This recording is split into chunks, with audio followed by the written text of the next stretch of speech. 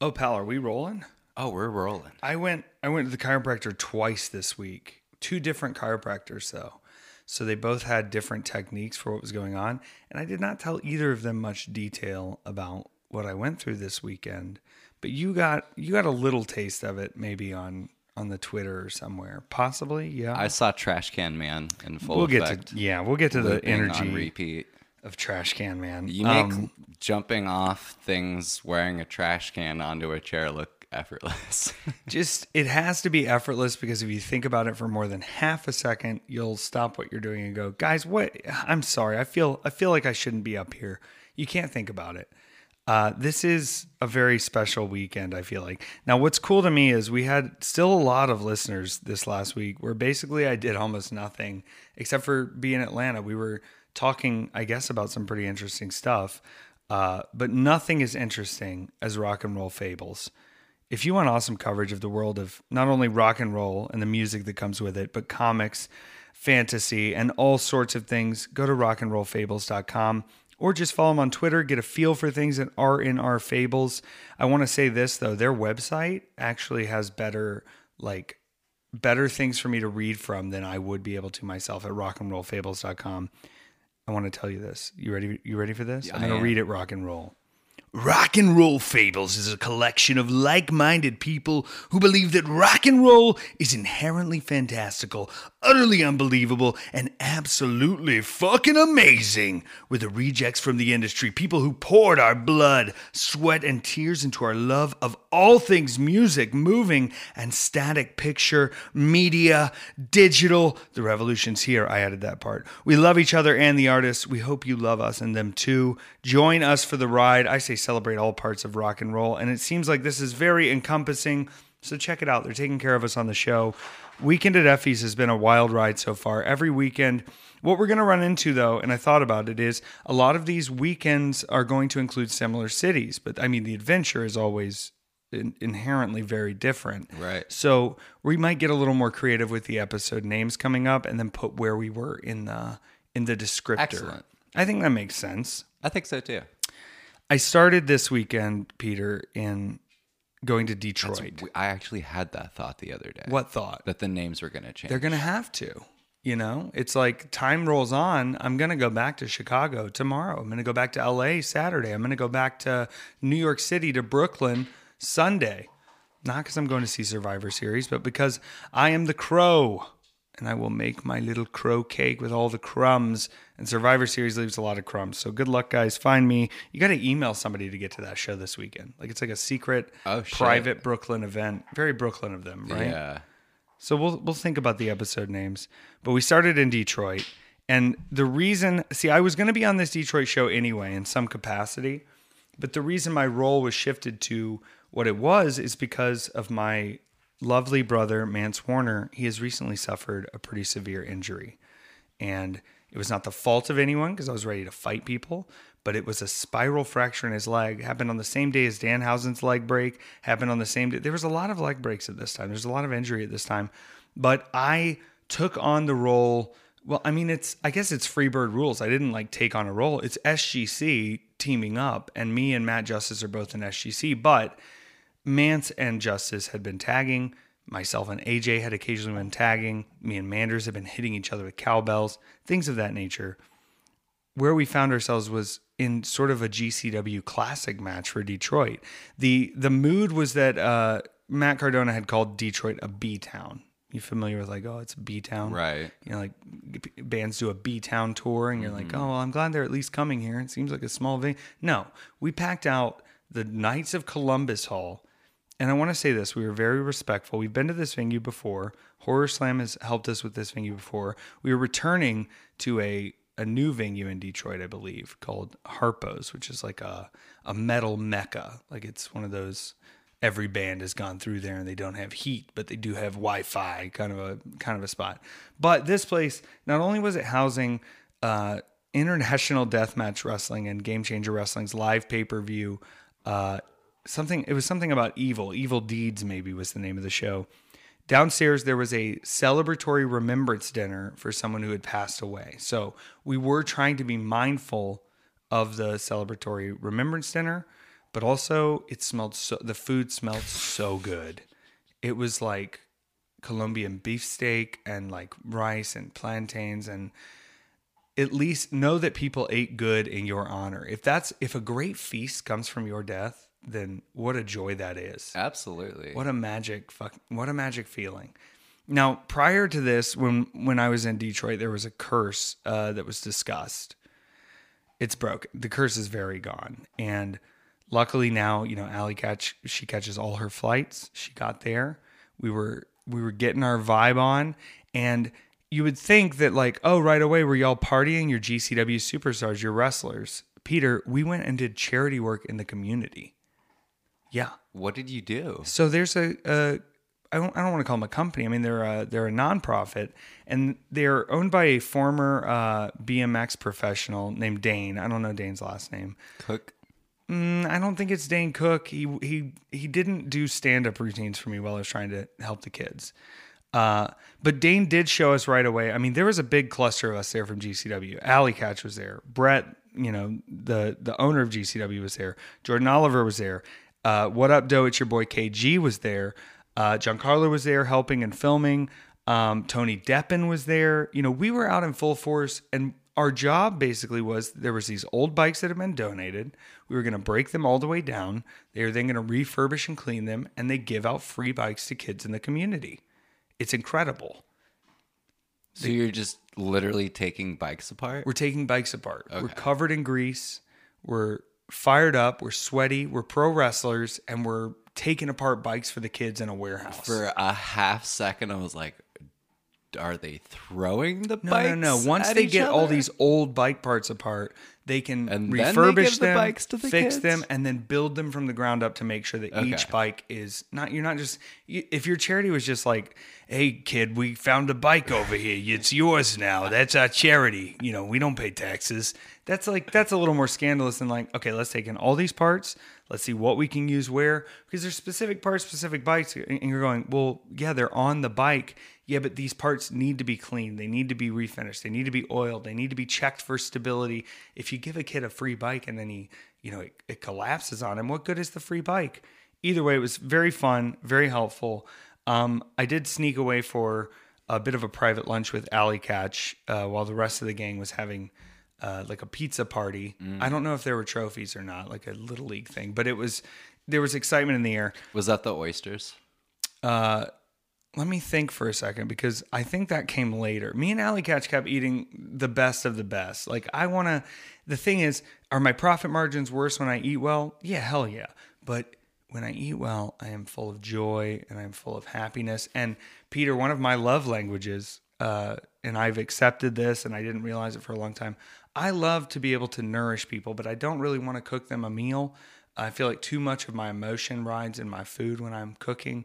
A lot of people don't know that was borderline going to some culinary schools. Oh. When I was getting out of high school. I was real into the cooking. But it's too emotional for me to cook for other people. I cook for me now and me alone. And luckily I have a partner who he doesn't like salt or seasoning, which oddly, it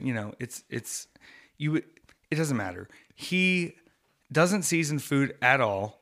So if he cooks, I have to season it myself, or if I cook, I have to go low on the seasoning. We're eating for nourishment in my house, not necessarily flavor all the time. Mm-hmm. And that's why when I do go out, I eat. My brother made fun of me. He said, "You waste so much money on food." I go, "Well, you waste so much money on your yard and khaki jeans. We all waste money on stuff. Yeah. But if I'm in a restaurant and that appetizer looks good," they had these arancini balls that I just can't even. It doesn't matter. I like nourishing people, and when I'm out to eat, when I'm spending a little money, and especially when I'm around indie wrestlers, okay? It's not a brag. I make more than most indie wrestlers. If I can buy you a meal, if I can take you out, if I can make sure you're fed well and you're not going, "Well, I only sold 4 shirts. I can't really be scheming out on the Western omelet." Brother, get the Western omelet. Effie's going to cover it. We got this covered. They can argue. I don't care. I want to eat good. I want you to eat good. There's happier joy when we can eat. I've been on days where I don't get to eat. Wherever I am, let me eat. Let me have it. Let me have my flavors. We went to the show. Now, this is what's cool. I kind of pulled production to the side. I said, "Listen," I said, "I got to be on pretty early." And I said, "Why?" I said, "Don't worry about it. It's me. Trust it. I got to be on early. So they put our match first, which was just like, I feel like we opened the show in chaos, and this entire weekend's like sort of the wrestling highlight of everything was just chaos. Chaos was always the high point.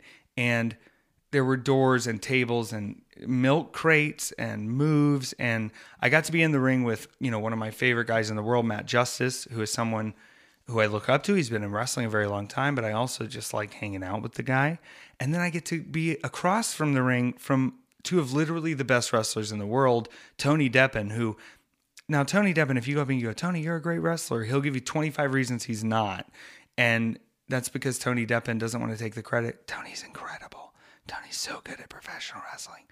I think he knows that, though, but there's a lot of things Tony doesn't like, but I like Tony. Good for Tony. And Alex Zane, who was, not treated all the way correctly, I don't think, in his WWE NXT run, but he did get better highlights than a lot of guys in there. And he's also a guy who, oh shucks, they're sending me home. What do? I immediately get back on the indies. I crush it. I hustle. He's right back out there. He knows. Alex Zane knows. So it's always an honor, hey Lucy, to have opponents across from you where you're like, not only are you guys incredible wrestlers, which makes my job so much easier, you are also... you have the mindset of wrestling that I have, which is hustle, get it done. What's next? It's never enough. Let's go for more. You're holding a splinted up hand, almost like a Hindu mudra. Yeah, Peter, I think I might look ridiculous right now, and I'm starting to just accept that for utility's purpose, I'm always going to look a little ridiculous. I'm wearing basically a sorority girl's outfit with a wrist brace and also a silk bonnet because I'm tired of my hair getting tangled in my dreamscapes in the night. And I know this is a little hard left from the match, but we're going to pretend we're still in the match. Imagine me and Tony slapping each other. Now, I'm a big fan of this substance called mugwort. Are you familiar with mugwort? I am familiar with mugwort. How witchy of you. You can buy it on Etsy for $3. Who cares? And when I'm in my dream world, and sometimes I don't sleep a lot, but when I do sleep, I go to the dream world. I want to be in my dream world. I get a lot done in there. It's a fun place. My dream center is a theme park. I figured it all out. That's fine. But I do tend to move around a lot in the night while I'm in these deep sleeps and while I am lucidly in my other spaces. You know what the fuck you're talking about when it comes to dreaming. I'm a dream guy. And I think they're magic, but inward is infinite. Outward is measurable. That's deeper than we need to talk about here. Either way, my hair in the night with this fine, beautiful, blonde, luscious hair was getting run on these pillowcases that are fantastic, quality pillowcases, but they are not silk. And I've started wearing this silk bonnet, and my hair has gained the lusciousness I was looking for. It's wrapped up now, Without the bonnet, you look like an anime character. With the bonnet, you look like a Wes Anderson character. I'll take that. Once again, shout out to what was it? The French Dispatch. Am I saying the name right? I believe so. I talked about it last week. It doesn't matter. Yeah. So, and I think the wrist piece accompanies that. If I only had a necklace at this point, either way, I want to protect my hair right now. I've got to keep it for a little while at least. Effie is fine. This isn't something to worry about. But yes, in the dreamscape, there's a lot I get done. If you want to learn more about dreaming and mugwort, hit me up about that. I might answer. I don't know. Detroit, we won the match. These tables keep fucking on us. Every time we try to double stack a table, they fuck on us. And luckily everybody survived it, but I wasn't that worried. I did do a big power pose. Let's get to the rest of Detroit because not only did Allie Katch defeat by submission Chelsea Green, the fiance of Matt Cardona. Chelsea tried to get involved in the Alex Shelley Cardona match, attacked a ref. Allie Katch went in there to say, we're not doing that here. We're not playing that game. And she did get clipped in the fucking face by Matt Cardona. Now, Matt Cardona is a pretty big guy. I would say like 230, 6'3", pretty big guy. And, when I clothesline somebody, I'm going to try to hit him in the chest. He was not mindful of the height difference at all. And he just clipped her in the face. And, she can fight her own battles, but I had to get in there. They, double teamed on it. I know Chelsea's got some anger because I beat up children one time or whatever. Hit me all you want. Either way, sat on her face, sat on his face. Alex Shelley wins. I just want to be clear and clear up any rumors. I did not fart on Chelsea Green's face when I sat on her face. I did fart on Matt Cardona's face when I sat on his face. So here's where things get crazy. Like, the show was great. Oftentimes I ask myself, I'm like, am I too casual out here after a show? Because I'll go out in my gear. I mean, it was like 30 degrees out there. I was just smoking with the fans, hanging out, enjoying my time. And they said, well, we're going to try to get part of the way to Chicago tomorrow. I said, okay. We're going to start driving. I said, okay. We got food. Oh, we got food at a cool spot.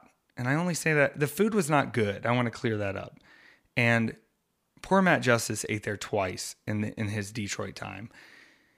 We went to Eminem's restaurant, which is next to a music venue, which is themed after the line from that song from that movie that he was in. And it's called Mom's Spaghetti, okay? And they serve spaghetti in Chinese carryout boxes. There's no meat to the spaghetti sauce, and the spaghetti sauce is mostly just like, I thought it was just crushed tomatoes. It felt that way. The noodles a little soggy, but I do want to highlight the reason it was good food for me. They made me a spaghetti sandwich grilled cheese thing. Melt, I guess they would call it. So they just put the spaghetti and sauce on 2 pieces of Texas toast, and they put cheese on the Texas toast, and then they grilled it, and they served it to me. And it was only carbohydrates, but after having a big tag match, after running in, after sitting on faces, after expelling all those farts, smoking and, chugging Diet Coke, I needed that spaghetti sandwich. It was fantastic. We had to drive after this spaghetti sandwich, though. Uh-oh. We had to go. And you're like, oh, well, just go to Chicago. It's pretty far, Detroit to Chicago. And you're like, why aren't you guys flying Detroit to Chicago? Not really a thing. Like, really not a thing. Doesn't make sense. Stupid flight. So we're going to drive it. Cool. It's cold. Insano winter snowstorm hits. Oh, shit. Okay. We're in this car. We are driving. I'm talking about, like, these snowflakes must have been the size of my hand. I mean, giant snowflakes. Not just like, like giant snowflakes, a lot of them. And nobody out on the road, piling up, scary stuff. Took us the full 4 hours to get the 2 hours. And we made it to Watervliet, Michigan. Now, this is where things get rowdy, okay? And I talked to Gringo Loco about the situation I'm about to discuss because he has been there for previous iterations of this that I don't think we've ever gotten to tell on the show. So I'm going to tell the first one before I tell you what happened at breakfast in Watervliet, Michigan. We went to bed. We went to the hotel. We're done with it. And a lot of us ended up at this same hotel in Watervliet because it was the middle point. It was right there. There's food. There's gas. It makes sense. We go to this little cafe, which I cannot remember the name of. Maybe it's like Main Street Cafe. It's one of those, Right. We go in and we do not look necessarily like the folk of the town of Watervliet, Right. Michigan.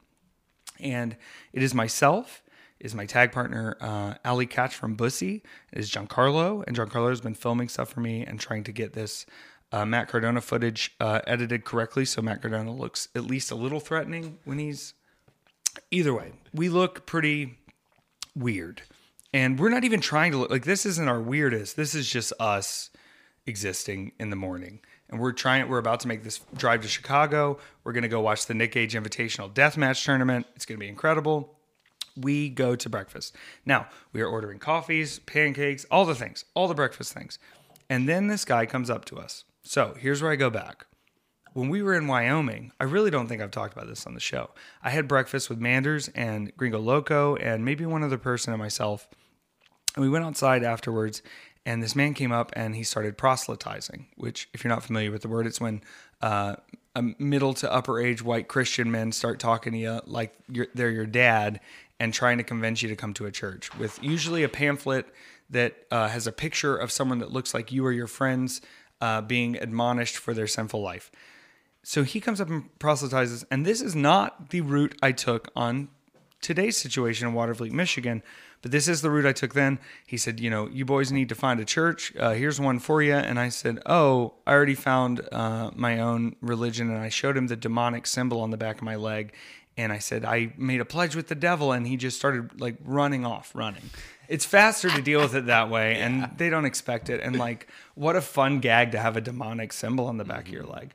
Well, in this situation, the man came up and he said, are you guys, do you have a home church? And we were just honest. We said, look, we're traveling through. We traveled town to town. We go all over the place.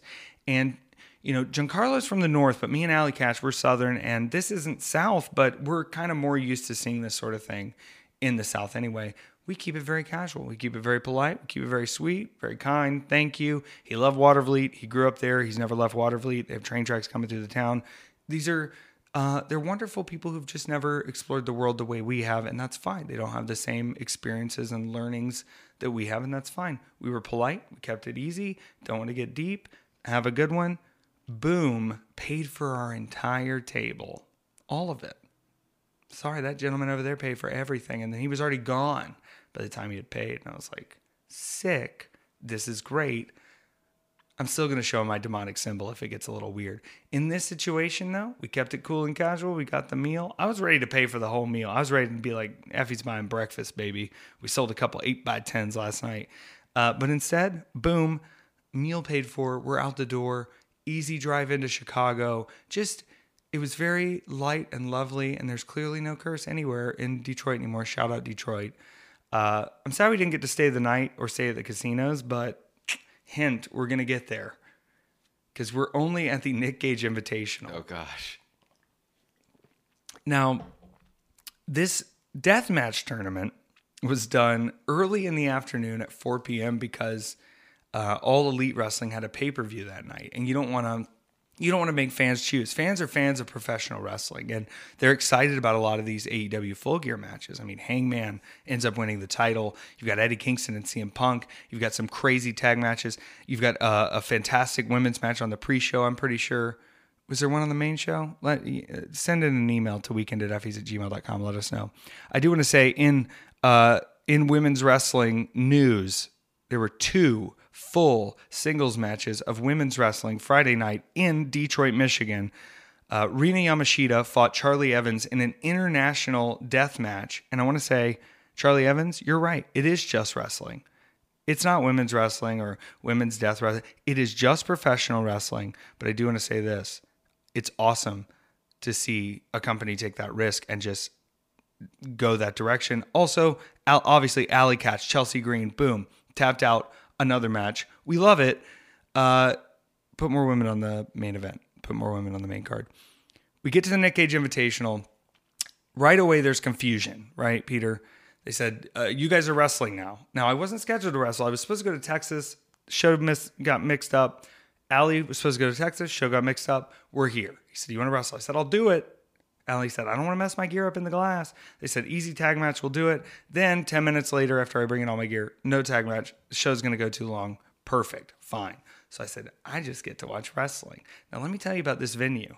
And I love all venues. And they are from Mexico. These are Mexicans from Mexico. So I can say it is owned by a Mexican family. The tamales are so good.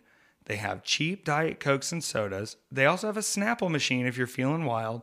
This venue is so clean. And I always feel like, once again, I need to know some Spanish. And we have to talk about another reason I need to know Spanish here in a minute. Because I just want to say something in Spanish. Yeah, I used a translator because I'm nervous. We'll get there. I always want to go reassure them that, like, I know this looks like literally a crime scene. We will clean it up spectacularly. Your venue that you're used to hosting nice events in is covered in blood and glass and barbed wire and flesh, and it's a lot. So, but I couldn't, and I just said, we'll clean. And I think they understood, but they were still very nervous the whole time, as they probably should have been, because this deathmatch tournament was nutso. Not only did you have Alex Colon, who 3 times in a row won another deathmatch tournament called the Tournament of Survival that I was in and couldn't get past the first round. That man wrestled 3 whole matches of death on that. And tonight, he did the same thing at the NGI, 3 full matches of death, and won the Nick Gage Invitational. This is huge. Colon had to go through a lot of people, and there were a lot of people in this tournament. Now, I think Kit Osborne got a bad name, but we're going to talk about Kit a lot in a second.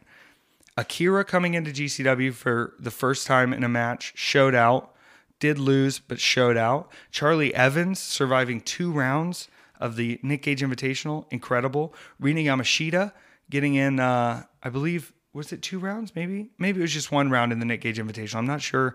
Either way, the finals, Takeda, Alex Colon, nuts. Atticus Kogar and Jordan Oliver have their own thing going on. I'm a Jordan Oliver guy through and through. Atticus, we had the War Games together. You tried to kill me. I'm with Jordan Oliver. Big breakfast. There's a lot going on. But me and Allie did say, hey, if we're here and we're not on a match, we're just watching the show, we're doing commentary somewhere. They said, you guys can go do commentary on the Scramble match. We said, perfect. This match was crazy, full of lucha stuff. Allie and myself are such good friends anyway. The Scramble is where it's like everyone together. Right. 1 fall to a finish. I think there were 8 people in this match. All kinds of craziness going on. People loved me and Allie on commentary together. They loved it because we're trying to make sure we're explaining things right, but we're also very casual about it. We're excited at the right parts. And best of all, no offense to anyone in this match, scrambles are hard to call. If there is anything that gets kind of fucky and looks like caca on the screen, we can cover it up and we can explain things. And I'm masterful at it. And I'm happy to add my commentary skills to any show necessary. Please add me in. I've done it for Enjoy Wrestling. I always just jump on at GCW because I get excited. Let me know if you want commentary. I can do it from the house or I'll come to your venue. I might even wrestle too. At Enjoy Wrestling, I did that. I wrestled right after doing commentary on 2 matches. I was the 3rd match. It's crazy. So, deathmatch tournament, wild. Rina Yamashita, who is a Japanese deathmatch legend, gave me my favorite quote of the night. She saw that I was smoking the Mountain Dew of marijuana known as the dab. And she said... That's great. She said, and I'm going to do this as carefully as possible. She said, so high that you go to heaven. And I said, yes, I am so high that you go to heaven. It was incredible. We found our way to communicate. We had fun all weekend. We hung out in Detroit and in Chicago. So it is always lovely to know that, like, hey, we don't necessarily speak the same language. We are from the same world of wrestling. So we have certain things that we can, bond on, but we find our way to communicate. But it's still like, give me that download disc. This is why I want the wrist thing. When are they putting the chip in my wrist so I can get the DLC? I want the Russian, the French, the Japanese, and the Spanish DLC right now. Let's go. Je parle français. There's actually really good research for taking LSD and learning languages at a fast-paced rate. I would believe it. Yeah, absolutely. I've sometimes felt like I could, I'll tell you the best way to learn Spanish, when I went to Spain for like 2 weeks one time, guess how much Spanish I knew, Peter? None. And I went to Spain and my friend was like, I was hanging out with my friend who was over there and he was like, well, I gotta go to work and go to school. So you're just kind of on your own for a lot of this. And I was like, sick. Here I am in Spain. You figure it out quick. Cerrado. Go por qué? And they go, siesta. It's always a fucking siesta over there. I love it. Okay, siesta. Paella. That's all I cared about. All right, so had a great time at the deathmatch tournament. Ended up getting a room in Chicago that night, which is what a pleasure, what a time. And had a few people coming by the room. Now, some of them didn't make it. But I'll tell you who did make it. It was Kit Osborne. Now, Kit Osborne was in this tournament, announced for this tournament, coming back from an ankle injury. And he had recently lost a match to me in Brooklyn after being buried alive by Chris Dickinson. And here's what I'm going to get at with Kit. Kit has been a punching bag for a lot of people, but Kit is a damn good pro wrestler, and he's a damn good promo, and he's damn fun to hang out with. I'm going to be honest. Anybody who's not taking some time to hang out with Kit, you're missing out, because he showed up to the room, and guess what, Peter? He said, there's a casino 1.5 miles from here, and I said, oh boy. Oh boy. We went to the front desk, and we said, well, you said, is there like a taxi? Is there anything? And the lady who was working there kind of gave us this look, and I hope he doesn't hear this. Like, Rich can take you. I said, awesome. And Rich was with her, and Rich he was training. And this is going to get to a point, so I'm not dogging any. I really enjoyed Rich.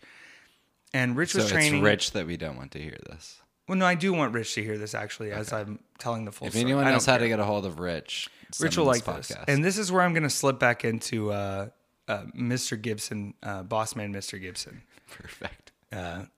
Mr. Gibson, you can't tell the customers that they're dumb. Well, she was dumb. All right, so Mr. Gibson is going to assess this, but this is going to jump around a bit as we usually do.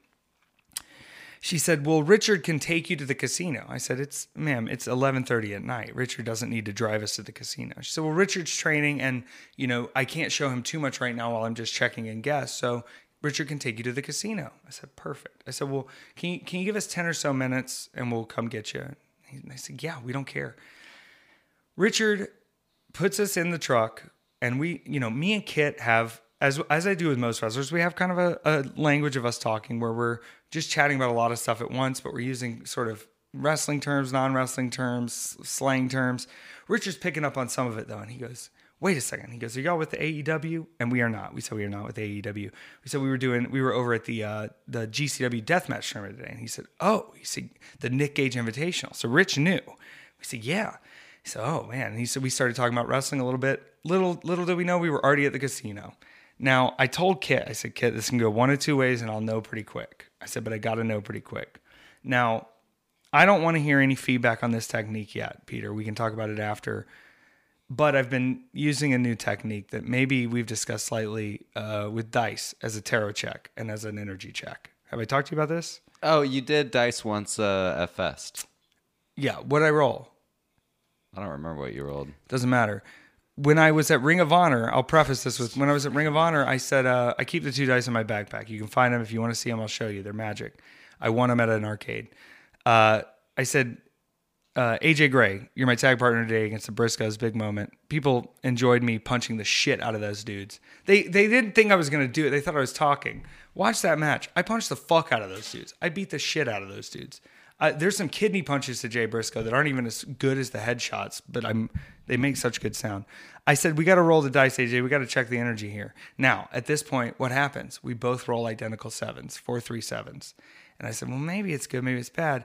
I was understanding the energy wrong because what happened was I was told in the game of craps, when I play that pass line and I have nothing on the table and I have no bet set other than my pass, guess what? If I roll a craps then, I get paid out. I had nothing on the table for Ring of Honor. We both rolled craps. It went swimmingly well. We had a great time. I had to rethink how these energies read. Either way, I rolled a 9 before we went up to the casino. We're good. I said, Kit, I'm not going to explain everything about this to you, but if the energies are right in here, we can't stay too long. And he said, why? I said, because if I'm up, I can't play it too long because it'll be messy. He said, fine. How do we check it? I'm walking around this casino near Chicago, and the table minimums are super high. We're not talking like, oh, you can get a 10, 15, 25. These are like $50 table minimums. I said, let's just go put 50 on blackjack and check the room. Everything been coming up kind of even, red, black, whatever. I said, whatever. Here we go. Red, hit it, doubled it. I said, oh boy. Maybe it's a fluke, but let's find out. Go to a table, hit up. Okay, now I'm starting to play. Now we sit down. Kid says, I'll play a little slots with this. I'll play a little slots. Slow us down, 20s at a time. Slot in, big hit bonus, little money. So, okay. Next one, slot in, within 3 hits, big hit bonus. Okay. Next one, boom. At this point, I said, I'm off for a second because it's reading too good, Peter. And I know you're playing with something magic here. I said, Kit, where are you going? I got to go pee. He goes to the craps table. I'm not going to do it because I'm too deep in. I said, well, let's just check one more time. I throw a 20 in, just a random machine I'm walking by. Hit a bonus. I said, disgusting. This is disgusting. He said, if you're hitting on everything, why don't you keep playing? I go, because they're fucking with me, and I don't have time for it. So I get up a little. We'll leave it at that. I get up a little. I don't want to... I hit some nice bonuses, but it wasn't like I'm not walking out with $5,000 or something, but I'm fine. But I said, trust it, in it, and you know what? By reading it that way and being in the space I was in, typically I'm running gunning there on that devil energy in any kind of casino. I got big gambler energy. Even in arcades, dude. Like I'm big energy on that. It was very measured and it was there. And I just kept laughing every time I won because I go, of fucking course. Of course. We got out of there. We called Richard. He was there in 10 minutes. Took us back. Big Rich. Talked a little more about wrestling. And I went back in. And it was the same manager that was on duty. She's still dealing with Rich. She's got him there. I said, and I'm looking at myself and I look pretty ridiculous. I mean, I've just been at a blood wrestling show all day and we look pretty wild. And I said, ma'am, I don't want to speak out of line. I said, I know I look a little ridiculous. But I did run businesses for a while. I did have a lot of managerial experience. I've hired and fired a lot of people. And I'm going to tell you this. I said, and Rich, don't take this the wrong way. He said, I won't. I said, to have that kind of gung-ho spirit, to have that positive attitude, to have that kind of readiness for whatever task came up and whatever he needed to do, whether it be take people to the casino, help carry bags, help people get, pillows to the room. If he doesn't have the most technical skill in the world, or he's not as far ahead as people who have been in the hotel a while, I said, I will take that guy all day, every day, over the guy who thinks he knows everything and treats this like the slums or whatever it may be. I said, I will take him every day. I said, so be patient. I know it's late, but I think you've got someone really good on your hands. And I left it at that. And she doesn't have to take that energy, but she's got to be, she's seen me a few times in the night already. She's, gotten a look at me and felt the energies and seen who I'm with. So she has to know I'm a little bit of a wild style player in the hotel times. But I think she heard it. I think she understood it. I did leave her with one last bit. I left both of them with one last bit, which, have you ever read the book, How to Train a Wild Elephant? No. Okay. Well, I recommend it to everyone. It changed my brain. It's a book about mindfulness, about every space being different and the way we approach everything. And it helped me a lot when I was dealing with customer service stuff, running a moving company, which is you're touching everybody's personal items in a truck. If you don't break something, it's a miracle, but that's the expectation. And, their bookshelf probably does mean a lot to them. Maybe their grandma really did give it to them, but it's a 60 cent a pound claim for me. You were offered insurance. You got to approach every single situation mindfully. And the way that mindfulness sort of is easily explained is every person, every door, every new entry, it's all a brand new situation, especially in customer service and especially in hotels. Everyone has to be a fresh slate. And that is the hardest thing to calculate into your brain, not bringing in your personal self into a job where you're just a function, not bringing in the previous two customers who were so rude into the next person who's just, maybe Monica's had a long drive and she's not the nicest, but, she's just checking in and trying her best. Having that, I didn't explain it in as long of words. It was something cute and slick and Elvis-y, but saying, hey, if you can hit that reset button every time you deal with anything, good or bad, and not that you're forgetting, not that you're throwing it away, not that you're being apathetic or not empathetic to the things that are going on, but being able to reset, boy, it makes you feel so good. And you don't pile things on. You don't snowball things. You don't go, well, this lady and this lady and this and that. And I had to, You can snowball. And when you snowball and reach, that snowball gets even bigger and bigger. And you're looking for that mindfulness reset every time. God bless Rich. I had a beautiful night's sleep. And then guess where I went? Minneapolis, Minnesota, baby. Flew out of O'Hare, flew into Minneapolis. Now, I had gotten to wrestle in Minneapolis, but it was at a beer house called Bauhaus Beer House. Shout out Bauhaus Beer House. Great food, great beer. I didn't drink the beer. I had the kombucha. They had kombucha. It was fantastic. Ooh. But at that event, I had felt the spirit of Minneapolis, but I wasn't, for my own selfish reasons, I wasn't exactly where I wanted to be. And I told the promotion that too. Because First usually runs their shows at First Avenue, Peter. And that is not only where they filmed parts of Purple Rain, many parts of Purple Rain, but it was one of Prince's home venues. It was a real hangout spot for Prince. It is the Minneapolis music mecca. This place has so much history in it, and so much has gone down in there. But before I got there, there was another Minneapolis thing I had to do. And I landed extremely early, and I kind of did it on purpose.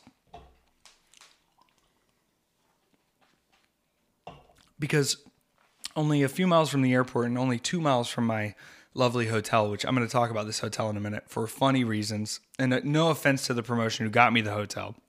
I think the hotel's fine. I've stayed there plenty of times. The room we were given on this, we'll get back to it. The Mall of America. Now, the Mall of America, Peter, to you, it's like a big mall. It's a big thing. It's a legendary place that I've never been to. When I was growing up in Kenya, friends would go to the States. They would go to the Mall of America and come back with stories of this fantastical place. Yes. So it might as well be imagination land for all it's worth in my brain. And I think that goes for almost everyone, but I think for wrestling fans, it is a different kind of mecca. Now, I'm going to fill you in if you didn't know this, Peter. Back when Ted Turner bought World Championship Wrestling, they started a new television program. I believe, I don't know the day and time. The very first episode of this television program called Nitro, WCW Monday Night Nitro, was filmed right in this 4-story atrium in the middle of the Mall of America. And it still stands in that same exact space to this day, different stuff there. And walking through this mall, it is massive. It is almost a maze with these huge openings that just like appear to you.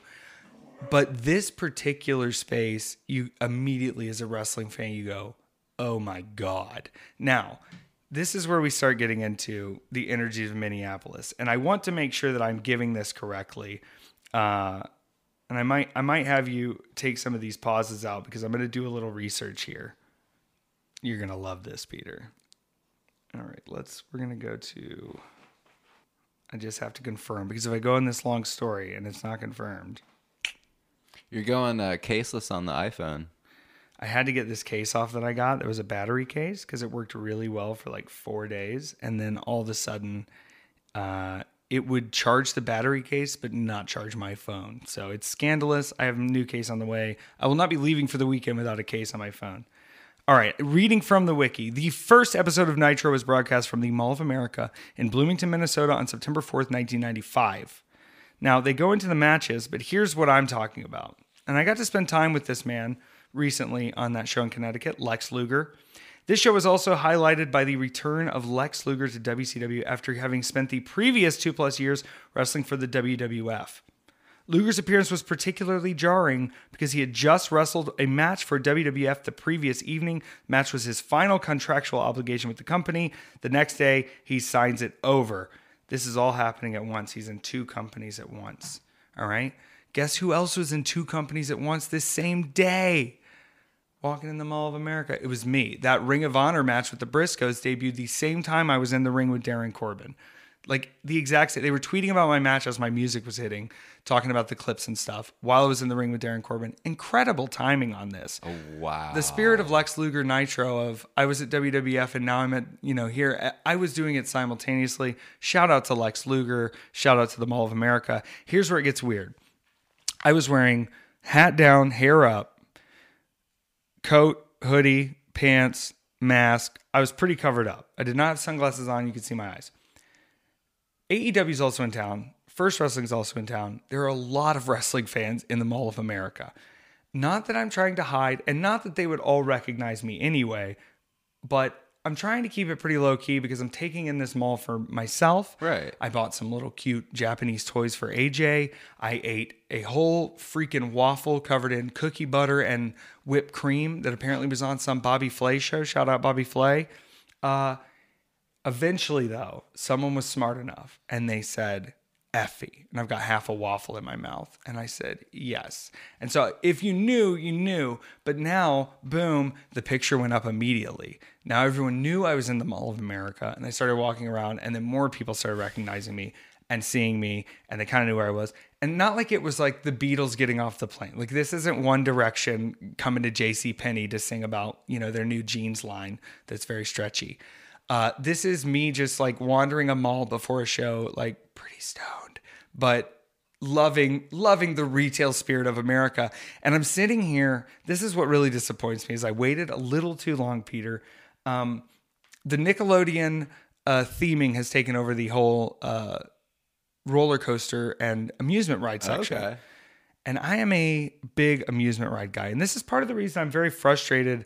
Myself and Matt Cardona can't get along. And he keeps being such a prickly dick is because we both really do love theme parks. And I think he would really enjoy doing a speed run. Peter, have you ever done a speed run of a theme park? No. All right. Well, it's not for everyone. And if you can't keep up, you got to just go sit down because I'm not slowing down. I'm the master of it. You have to highlight every ride you want to do. We don't require everything. High Assault. You go as fast as you can through to get the rides. You get bonus points for front seats. You get bonus points for doing extra stuff on the way. Maybe you threw another ride in, but you got to hit everything. It's all timed. You can't run. That's the thing in these theme parks. You cannot run. There's no running, but You got to get through them as fast as you can. Either way, you're not doing a speed run with me, Cardona, and I bet yours won't be as fun as mine anyway. I got yelled at one time in an Animal Kingdom for running, doing a speed run. This is before I got off alcohol, so this is a long time ago. A lot of my friends worked at Disney. I said, I'm going to speed run Animal Kingdom while my friends are at work. It's just me. Was pounding those African beers with the zebras on them and running. Goofy's handler almost tackled me over by the dinosaur part of the park because I was just jogging through rides trying to get to dinosaur. Well, not that, like, there's a dinosaur part of the park, but there's also a dinosaur ride in the, it doesn't matter. And they're like, you can't run, you can't. And I was like, what? But I guess liability's sake, you don't want people running through, either kicking a kid or tripping or falling in the ocean. You never know. Don't run. You can't run on speed runs. That's one of the number one rules. They work really hard to hide those accidents and deaths at Disney. Oh, nobody's ever died on Disney World property. Mm-hmm. Wink, wink, nudge, nudge. Get them off the land. You know how many tunnels are underneath there? Mm-hmm. Okay. I did not ride any of the rides for a few reasons. Number one, it was Sunday morning and I was there very early, but I spent too much time shopping. And by the time I got down there, it was all 6 to 12-year-olds. Okay. And I'm me alone and I already look kind of weird. You can't do it. Number two, these aren't the craziest coasters. I wanted to say, oh, I rode a ride in the Mall of America. But then I thought, living scrapbook style is never the way to do things because you're setting up energies for things that could not even be what you need. And you may be pushing past something or stepping on people to do something just for the name of doing it. But here's where I was really disappointed. I left the mall rather rapidly after getting recognized, just out of my own sake. And then Mouse and Marcus Mathers and Billy Starks showed up right after me at the mall and went and rode a bunch of rides. And Marcus Mathers, I believe, just turned 18. Billy Starks is about to turn 17. I'm fighting her on her 17th birthday. Mouse, her dad is old. He's an older guy. Not old, but like my age, and does photography at all the wrestling shows. Incredible photographer.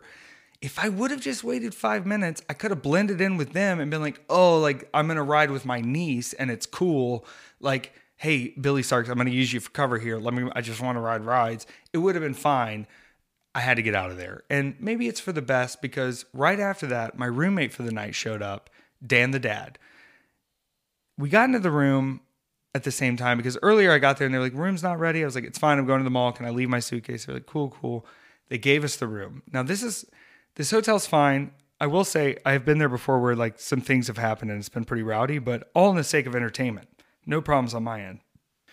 This room is on the first floor, directly across from the laundry room.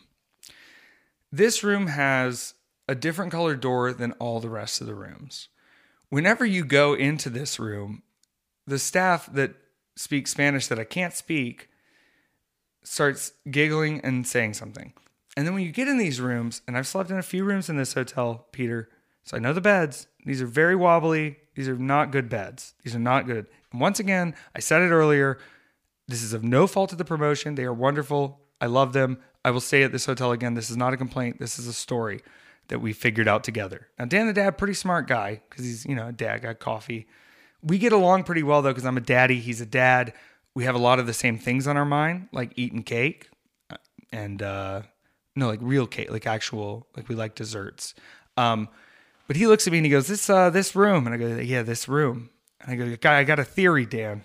He says, what? I think this is the fuck room. He goes, what do you mean? I go, well, it's directly across from the staff laundry. The staff keeps laughing when we come in here. It's not as updated or kept as the rest of the rooms. And these beds are definitely used. And this was the room, because we wanted to check in early, that was immediately available and not rented out to anyone.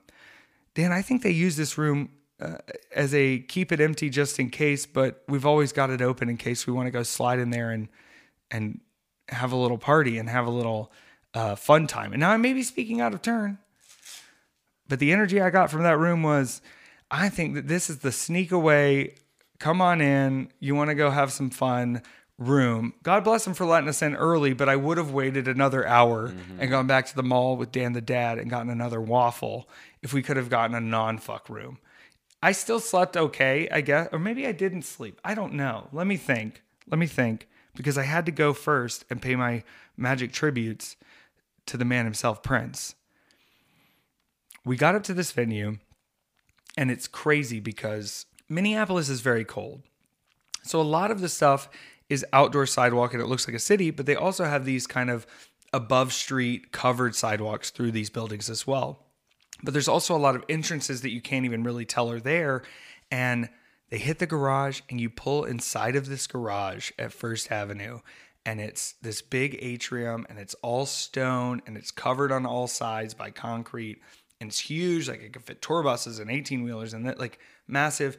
And right away you see Prince's reserved parking space with the star, this spot reserved for Prince. And then there's a covered tarp on something and they go, there's the bike. Now, folks, it is a replica of the bike used in the movie, but it's an exact replica. I'm calling it Prince's bike. I don't care. They said it used to be parked in the parking spot. And I said, what happened? And they said, David Arquette fucked it up taking pictures on it. And I said, damn you, David Arquette. And then I thought, well, he had to leave wrestling because his neck got cut open. So maybe, I don't know, something happened with the deep karmas of it. He's in the new Scream movie though. So, but I did want to take a picture of the bike. You couldn't do it anymore. It doesn't matter. We had some chicken wings next door, normal stuff, regular stuff, but you got to stay inside because it's so cold there. And I'm not used to it. I'm not used to this much cold.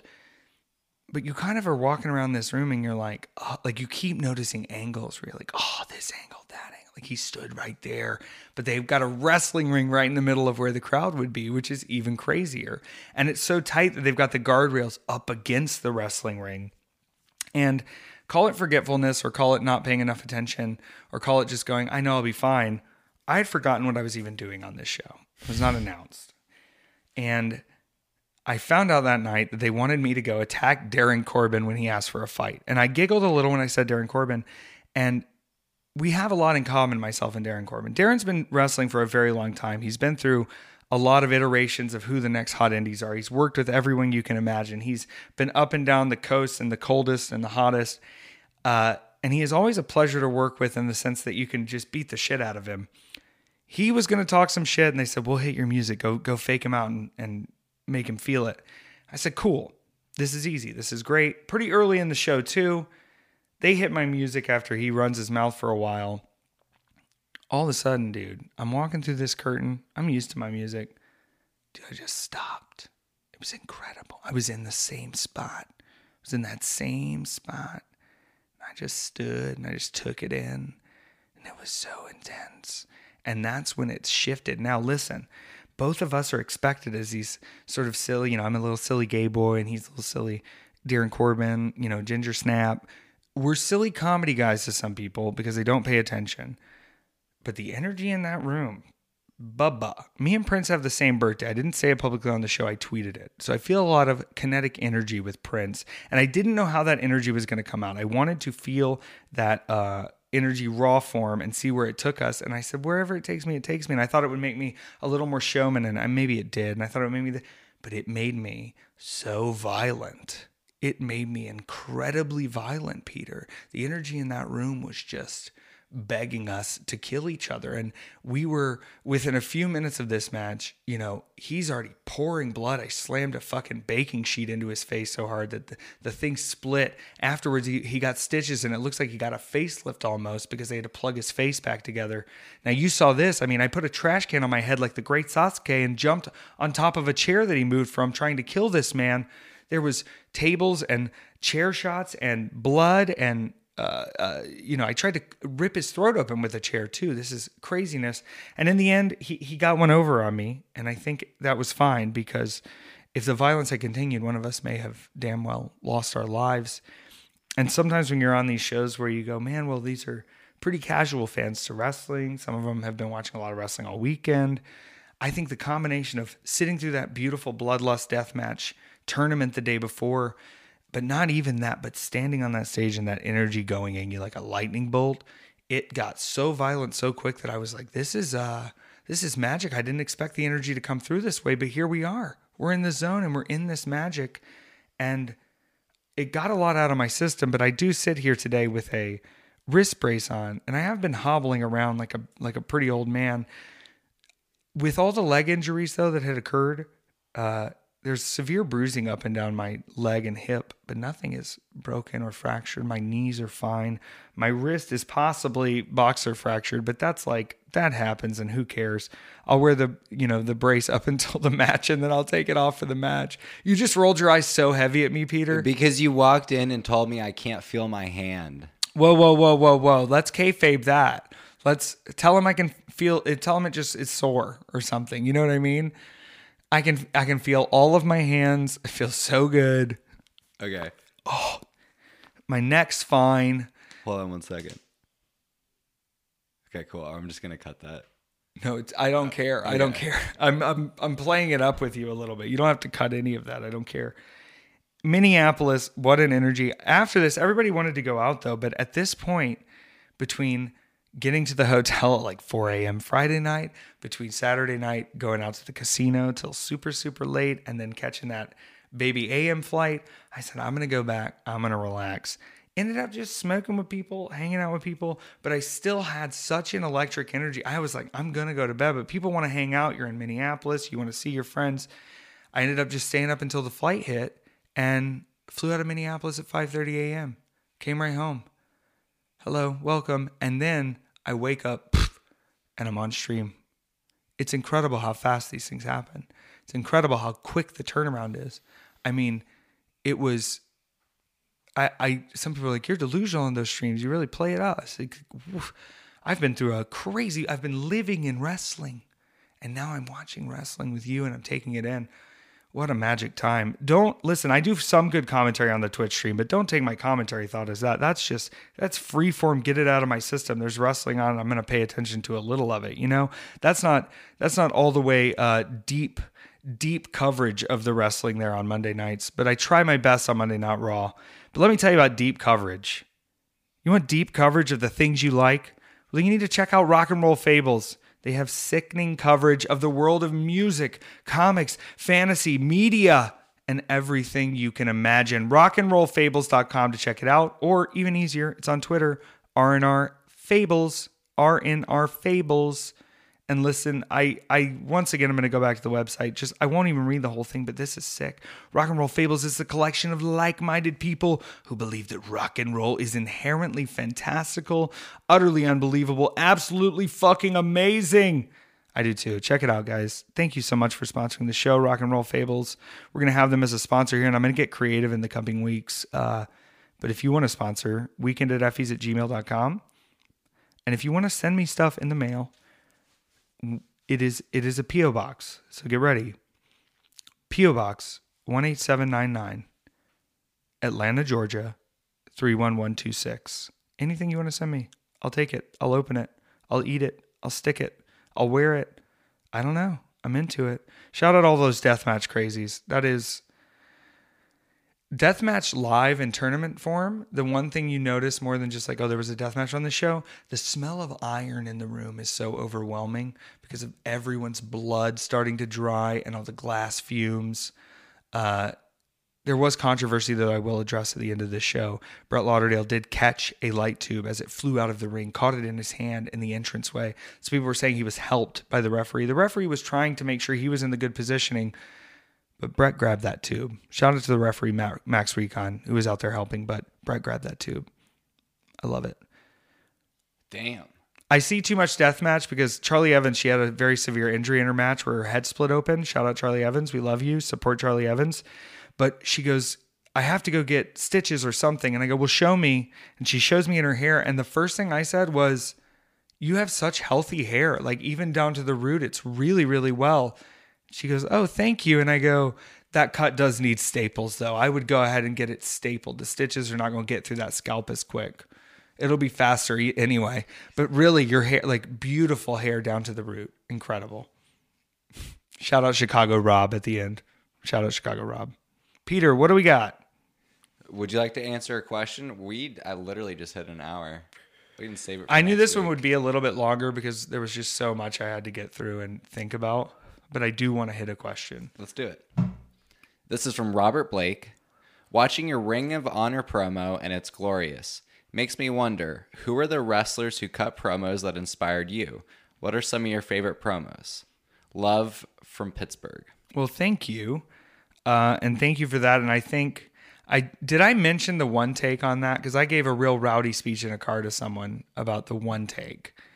I don't think so either. I want to talk about this Ring of Honor promo because I came in the room and I'll be honest, was kind of being a dick to everyone, but not in a real, in a like, I'm a very pleasant dick, but I'm a very like stern is probably a better. I was being very stern and direct.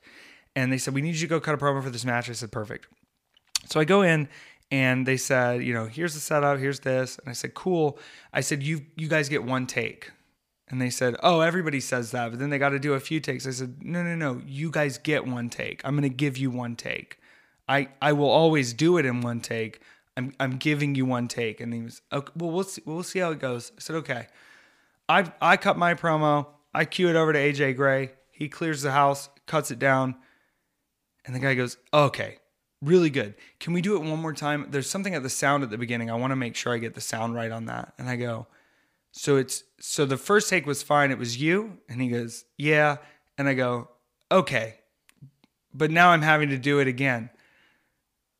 Guys don't understand that kind of confidence. I'm not coming in cocky to tell you, I'm like, look, I know it. I'm going to say the thing. I'm going to say a thing I just thought of, and I'm going to do it once and it'll be right. The more I sit here and ravish over these words and do it, that ain't off the cuff anymore. That ain't the spirit of Effie.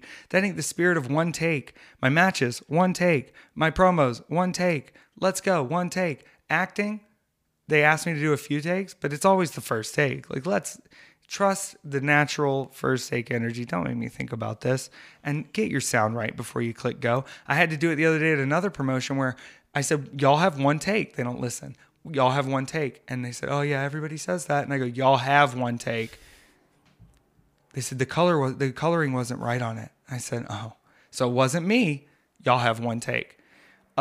No offense to anyone though. They're trying their best. That's such a production thing though, to be like, we're going to make it better as we go. And it's the slow, grueling process. And that's what we're all here for. Effie has high expectations, but that promo was fun. It had to be at least PG-13. We did say we were coming for their necks. Promos for me aren't always inspired by wrestling. I think wrestling promos get a little tropey. I've often said, and I say it in my seminars, as goofy as it may get at times, pro wrestling is still an emulation of a fight, not an emulation of pro wrestling. And I believe in the promotion, it has to read in that way as well, where if your motivations are like, oh, we're going to be a dominant brand that I was on the other brand a week ago, or, the glory in my heart for this opportunity, or I've worked so hard. A lot of these things are tropey or they're baseline. I work hard too. I don't have to tell everyone. We all have struggled through things. We've all had hardships. We've all overcome things. You have to find different motivations, I think, in these promos. And so I often look at movie monologues. I look at Kanye West cutting promos. I look at, you can watch certain speeches that are done on award shows for effect or done at big events for effect, where even political speeches will sometimes have those minute clips that are the best to pull from. You have to create desire in people to see what you're doing. You have to create motivation in people to take action based on, the kind of drama or story you are giving them. I think the story of both of these competitors are very proficient and well-versed can be done, but is done all the time and is not always done to the best effect and doesn't always highlight the most characteristic portions of what they should. But when you highlight different things and different motivations in a feud that people wouldn't expect, especially with things that may seem absurd coming across, you're catching them off guard, you're getting people's attention, and then by staying almost straight man to the goofiness of whatever my motivation may be, I am creating a serious tone where if he cares this much about it, I got to see what's going to happen when he can put action to his thoughts and his cares. I try to promo all the time, and I used to give different advice to people where I said, listen, the best way to promo is whenever you're out in public, not being rude to anyone, not being weird, imagine yourself as a different character every time you're dealing with anyone. But customer service deals with too much dumb shit, and you TikTokers cause too much grief for people in customer service. I'm talking about doing things like, does the cheese come on a Whopper or is it separate? Like, the cheese does not come on a Whopper. You have to. Well, I'm glad I asked. Then I believe I'm going to add Whopper, add a bit of cheese to the Whopper. I'd like to have it American style. It's very odd to me that you don't have cheese on this sandwich when it's one of the premier sandwiches. If I think of a hamburger, I think of the cheese being one of the primary things that you Americans are reaching for. So it is odd that you add the extra step to sort of I'll do one of the apple pies as well. Like that is good because there's no risk to it. Nobody's filming it. Nobody's hurting at it. You're just playing around and seeing how you get into a character and where they're at and what they think. But with a promo, and this is the oldest trick in the book, right? And it's the same thing as in a movie. If the guy was just like, if the villain in a movie was like, I'm going to kill you because you're stupid and I hate you and you're ugly, you'd be like, well, that's not even like, what motivation is it? If you think he's stupid and ugly and you hate him, then why even put thought to him? Why not be apathetic towards him? No, you got to say, Peter, I have to get rid of you. I have to take you out of my life because the longer you are here, the more you reveal, the more you tell to these people, the more you risk them knowing where all the secrets are kept. And if I can't get rid of you now, then I know that my power is going to keep drifting away from me. And the longer I wait, the harder it's going to be. The harder it's going to be to take you where I need to take you away from me. And Peter, we may have been friends for a long time and you may have seen sides of me that you think are pretty great, but now, as much as it hurts me, I've got to keep myself alive. And the only way I can do that, well, you'll find out. You'll find out on Saturday, August 15th, when I take you out at Slamtasia 51. You know, like they're going, wait a second, why is he... I'm not coming in and going, I'm a bad man doing bad things, I'll cheat. But my motivation seemed nefarious. They're wondering what you've done. Maybe you're not all the way clean anymore. How is this going to play? How will you respond? But we already have them thinking. And with a good promo, it's a hell of a lot easier to figure out the match. Because you already have a through line. And guys like to fight the through line. They want to fight the through line with what they call work rate or what they call, highlighting certain things they can do that they think make them more interesting. When in fact, like Nick Bockwinkel, we should be able to do any maneuver. We should use the maneuvers that we need, not want to do, and we should find the through line. Tell the story. The promo is a big part of that. That was a long answer to that, yeah? That was awesome. That's what they want, though, right? 100%. How was that promo, Peter? Did it scare you? It's scary. I'm both worried for my life and excited for my future at the same time. We're keeping the partnership going. I'm extending the partnership, Peter. Fantastic. Well, if you would like to talk to us about partnering up, you can sponsor the podcast. Email us at weekendineffies@gmail.com. And if you'd like to ask Effie a question. Or Peter, ask Peter a question. Yeah, you could ask me a question.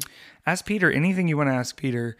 I mean, he got to jump in on some wrestling stuff, but we're going to keep bringing him around the weirdness as much as we can. These Thanksgiving, December flights are killing me, but as we get into the new year, I think we'll be a little more cleared up on bonus airfares, Absolutely. It's a lot easier then. But show us love and be mindful.